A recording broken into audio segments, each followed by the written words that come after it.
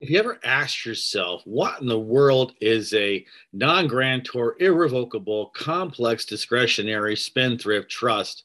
Well, you come to the right place, although the answers may not be what you expect.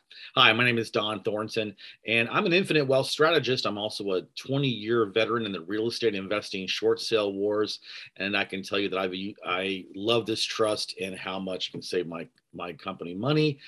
In this video, I'm going to go through every single aspect of this trust and explain why every piece that I just mentioned is so important to make sure that you can legally reduce your taxes to almost zero and get 100% lawsuit-proof asset protection. So let's get started. Let's talk about the non-grantor aspect of this trust. And it's very, very important because a lot of trust, the trustee is the one that is creating the trust.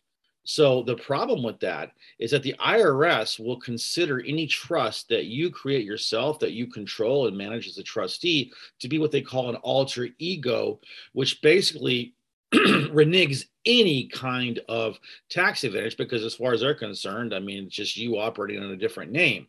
So the way we do it in our trust is that we have what we call a settlor or a creator.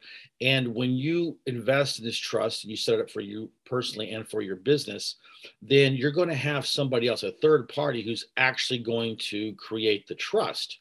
And that person will then name you as the trustee and then resign.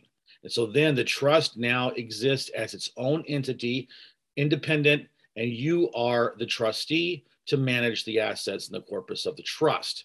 So that is extremely important. That's why we lead off with non-grantor, okay?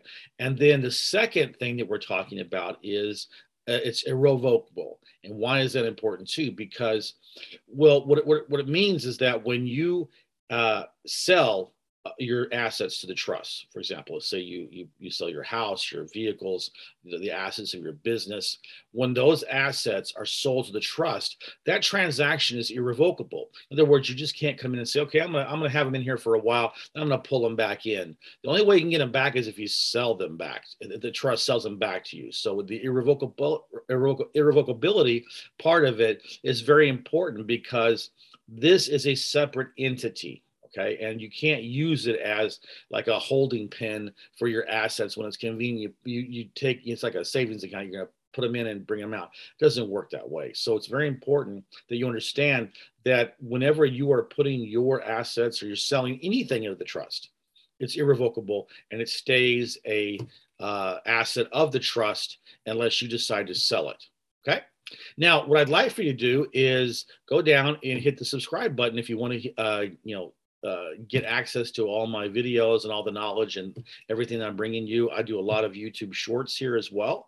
So I'm trying to provide valuable content for my subscribers. So please go down, hit the subscribe button, and then click the bell to get notified when a new video drops. That would be awesome of you. And that gives me the motivation to continue providing you this free, valuable content. Now, let's talk about the complex and discretionary part of the trust. Now, I'm not going to touch too much on the complex side of it. Just understand that for reasons, for tax reduction and asset protection, to make sure that we stay in the status that lets us have all these amazing advantages. The trust must be complex in nature, but don't worry. Don't think about, oh my gosh, it's too complex. No, it's actually very simple for us that invest in these trusts. Use them for our business, protect our assets, get our massive tax reduction. They're actually very simple. I want to spend more time talking about the discretionary aspect of the trust, because this is also extremely important for legal tax reduction.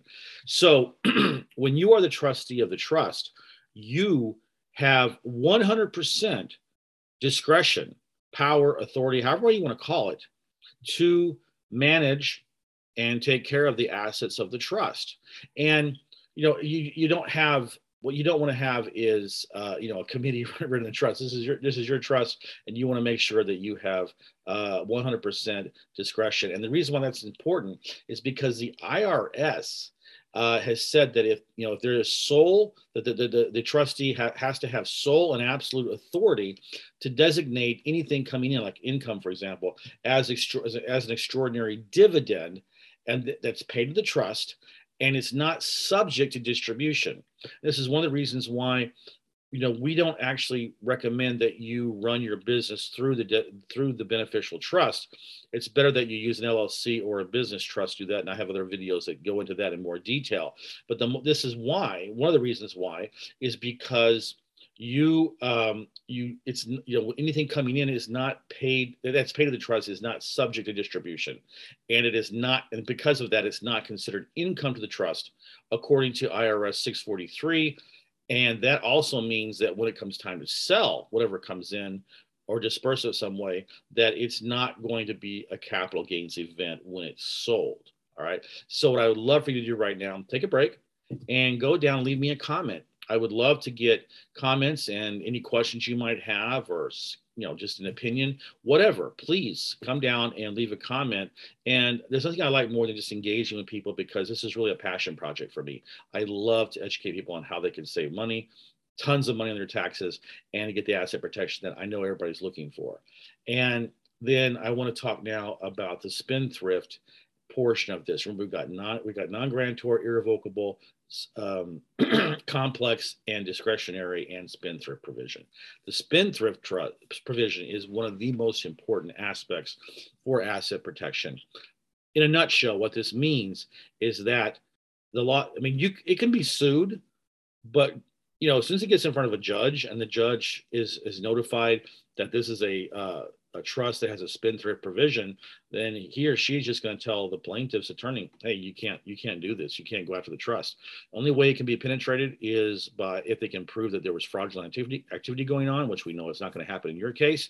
So it basically prevents seizures and overturning of assets, whatever. And they can't come after you personally either. Okay. Remember, the trust exists as its own entity. You are the trustee. You're not the owner of it. So therefore, you cannot be, they can't go after you as trustee. The trust cannot be penetrated. They can't go after any assets that are inside the trust or any income that's in the trust. So basically, this is why you are locked down tight, with your asset protection. This is why we can very boldly say that this is 100% lawsuit-proof asset protection.